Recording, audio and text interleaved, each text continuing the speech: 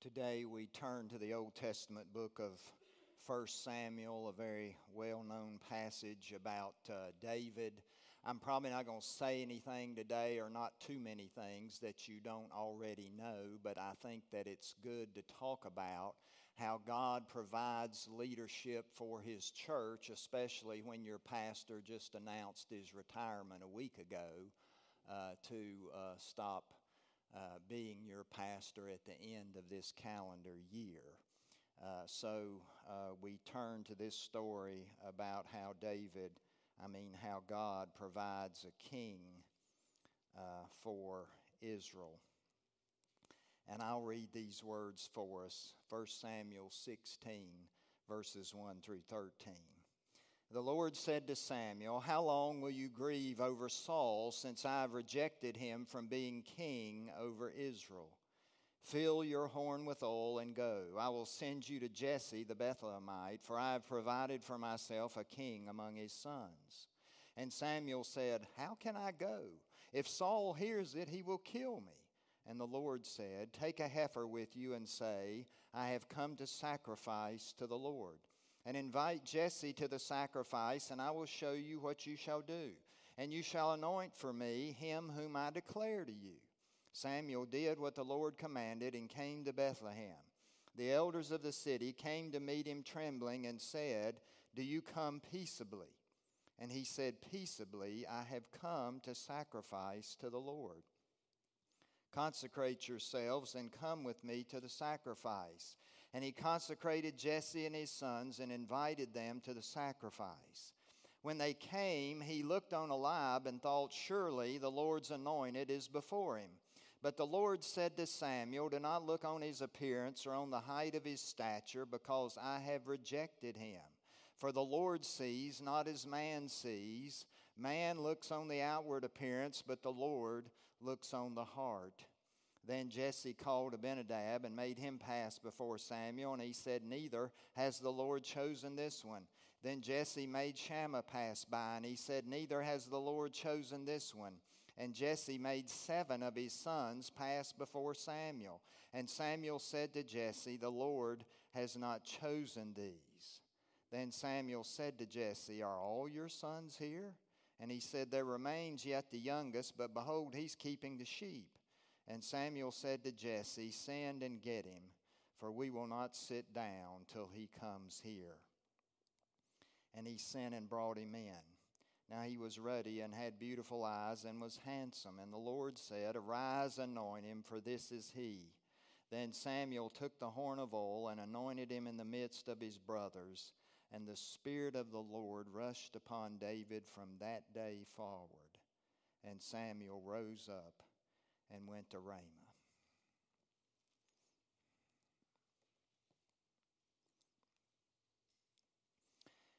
When I resigned from my last pastorate, the Peachtree Corners Associate Reformed Presbyterian Church in Greater Atlanta, many in the congregation were having a hard time understanding why God would call me away from that church at that particular time, just some 18 months after we had relocated as a congregation, and everything was going so well, with rapid growth, families visiting, every Sunday, lots of families. Children were everywhere, giving was up, and we were growing at an unheard of rate for most ARP churches, 20%. Just to put that into perspective, that means if this church should be growing 20% in a year, you'd have 100 new members. All right? So a lot was happening. So they were having a hard time with that. If you don't believe me, you can ask Jeff and Beth Dyers, because they were part of that congregation at that time. So I put together a 30-minute presentation explaining how God had called me away from the Peachtree Corners Church and to the First Rock Hill Church. And in the midst of that presentation, I tried to help them understand that obviously God thought that they needed new leadership. I had been there to help lead them through that challenging time of transition, but since we were on the other side of the relocation, that God wanted to have them to have a different pastor.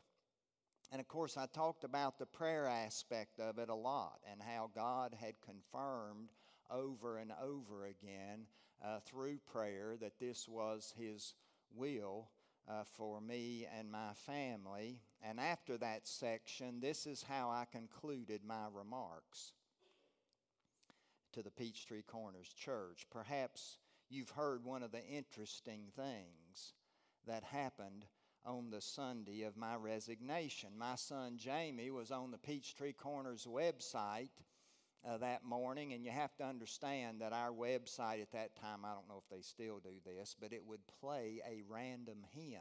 So when you went on their website, you never knew what the hymn was going to be. And so guess what the hymn was that week? Gladly We Will Go. Do you know that one, Orlando? I didn't know it either. But it says in that hymn, wherever Jesus calls us, we will gladly, gladly go. Now, the same Sunday that I resigned, one other thing happened. My wife, Sarah, had been reading her devotional book, and on the day I resigned, the same day that you voted for me as your pastor, the devotional was entitled No Fears at All. And the scripture verse was Isaiah 41:13, which says, I am the Lord your God who holds your right hand, and I tell you, don't be afraid.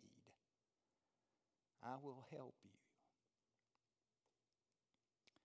And I told them, I take great comfort in that verse. And you can too.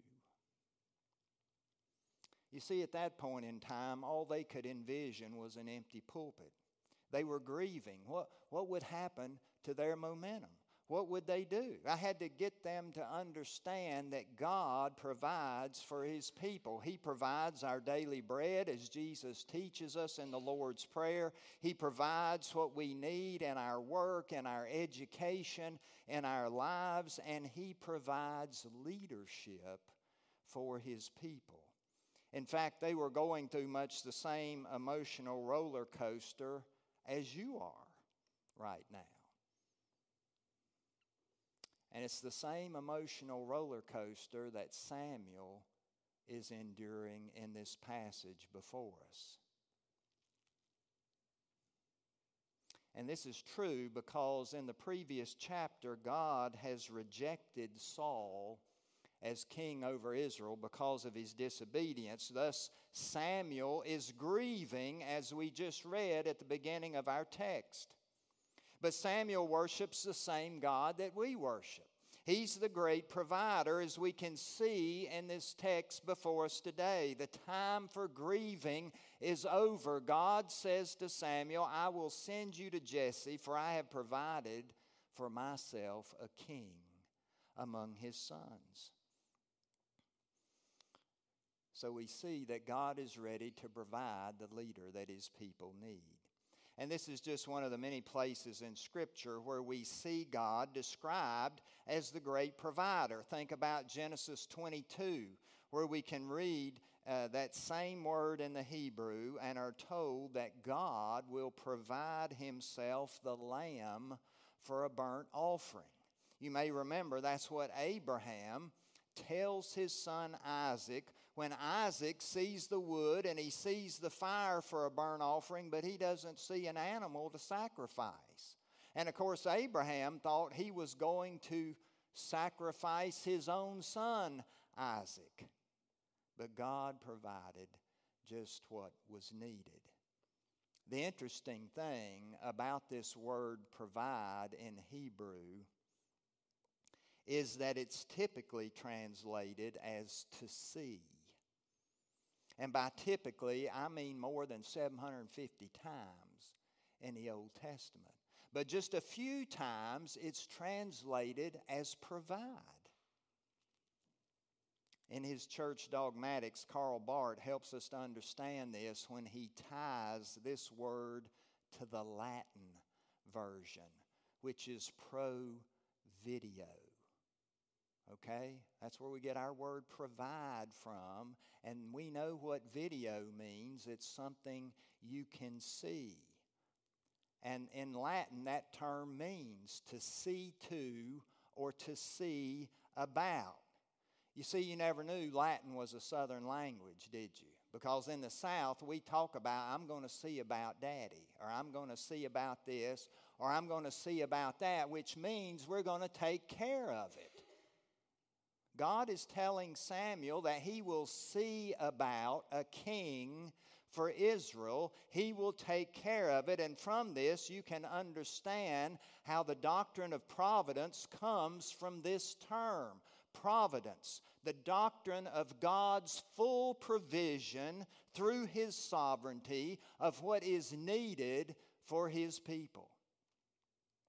We believe in God's providence in all sorts of areas, but certainly so in the life of the church. God provides what His church needs. He provides elders and deacons and women's ministries board members. He provides pastors and teachers. He provides nursery workers. He provides DCEs and youth workers and all kinds of leadership. And we can see that in this text. And as God makes this provision for His people Israel, notice His basis for choosing a new king.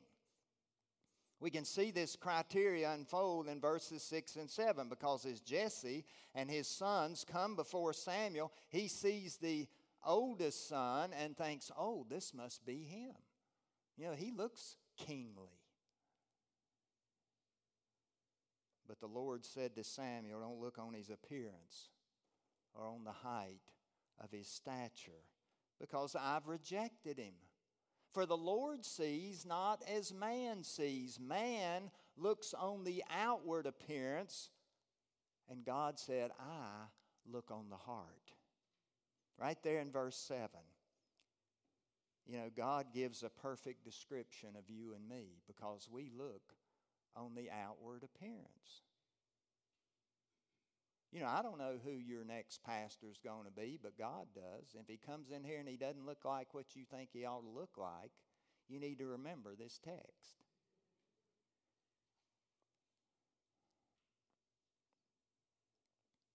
You know, we constantly think of the externals because this is what our society is all about. We grow up in it. It's how we're trained, even if we don't realize that or not. And this is why the fashion industry is booming. It's why cosmetics, you know, sell millions and millions and millions of dollars a year. The exercise and nutrition industries, it's all about how we look, because that's how we're judged. You know, God teaches me this lesson every now and then, because I'll meet some young couple. Now, that doesn't happen as much as it used to, but I'll meet some young couple who want to get married. You know, they just stopped by the church. I don't know how they found me, but they did, you know. And they just want, you know, to get married, and they want a preacher to do it. And I must confess that sometimes I enter into those responsibilities without the zeal that I should have. Because in my mind, it's just some other non-member couple. In other words, I'm judging the book by the cover. But in my last congregation, as well as this congregation, some of those people have become really great members. They begin to visit, they join, they worship, they learn, they lead. And they become a vital part of our fellowship. And friends, I would not want to do without. Surely you can see the point. We cannot discount anyone that walks through these doors on a Sunday morning. That's what Jesse does with his own son David. He's not even important enough to bring him to this sacrifice. In fact, David is so unimportant in his mind, he leaves him with the sheep. You see how David is so unassuming when we meet him in this text. He's too young, too inexperienced, too naive, too menial to have anything to offer. That's the way he's portrayed because that's the way it was. People judged by the outward appearance. You see how David points us toward Jesus? Because they did the same thing to Jesus. You know, he didn't look like the Messiah, like they thought the Messiah would look like. Think about what Isaiah 53 says. He had no beauty or majesty to attract us to him.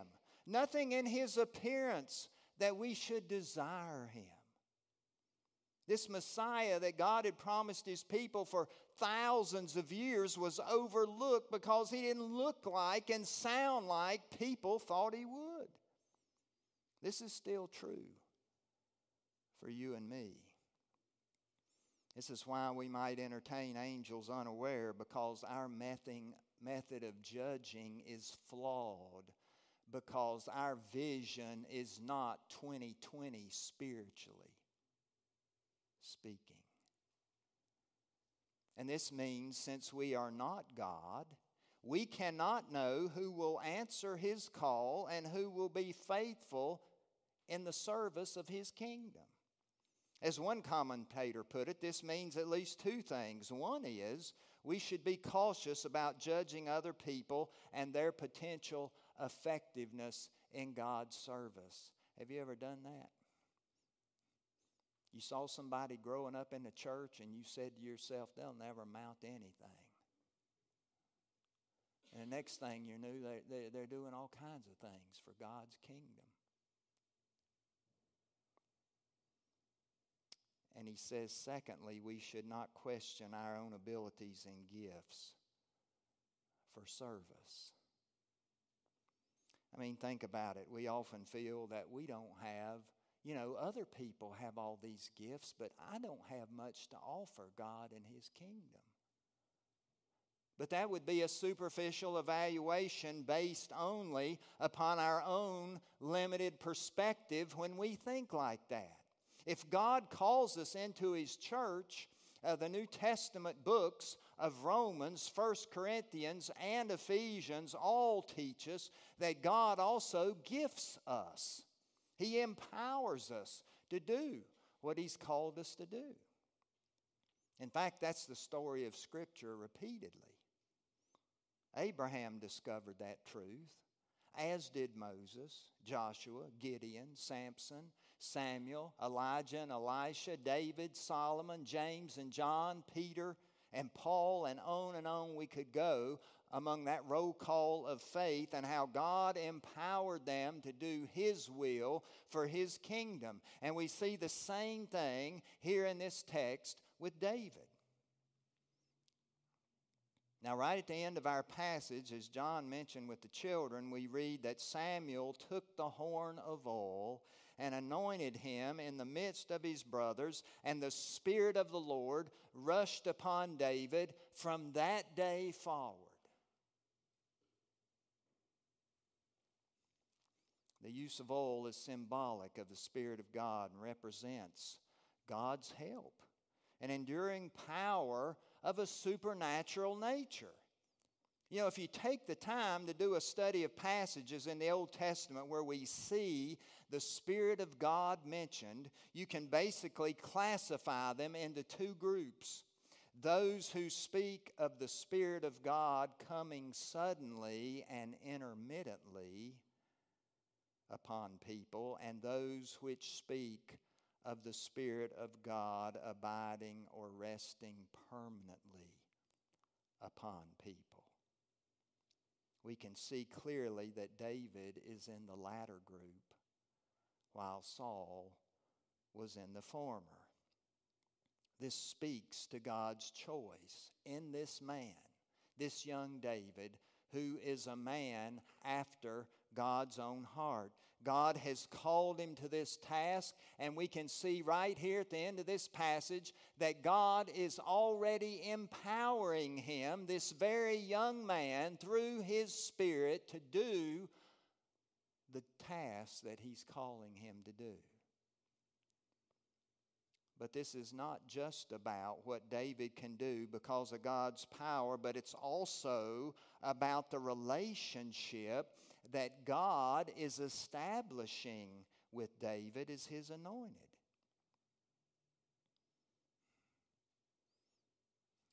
You know, the use of oil in business contracts in the ancient world, in family law and international diplomacy in the ancient world, demonstrates a contractual, or we would say a covenantal significance for its use in the anointing of kings. This means that as we read this text where God specifically directs his prophet Samuel to anoint Jesse's son, God is obligating himself to David and establishing a relationship with him that will eventually find a verbal expression in what we refer to as the Davidic covenant.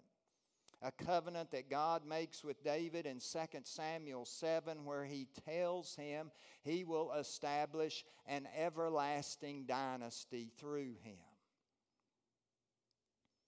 As we read this text, we can see that it's no coincidence that the New Testament talks about the anointing of the Holy Spirit, which empowers us as God's people, but also speaks to the relationship which he establishes with us and the promises he makes about the Spirit's power and presence at work in our lives and the covenant we have with him through his Son, the Lord Jesus. We remember the words of Jesus to his own disciples that we can read in Acts 1 when he said, "Wait for the gift that my Father promised. For John baptized with water, but in a few days you will be baptized with the Holy Spirit. You will receive power when the Holy Spirit comes upon you, and you will be my witnesses in Jerusalem and in all Judea and Samaria and all the way to the ends of the earth."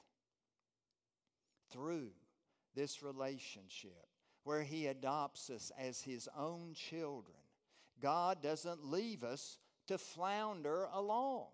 He gives us not only forgiveness through Jesus' work on the cross for our sins, but also offers us his power for daily living. His gift of the Spirit not only regenerates us, but sanctifies us so that we actually experience this risen Christ to whom we witness. He emboldens us. He encourages us. He speaks to us and guides us and calls us to his work and gives us the power to accomplish it.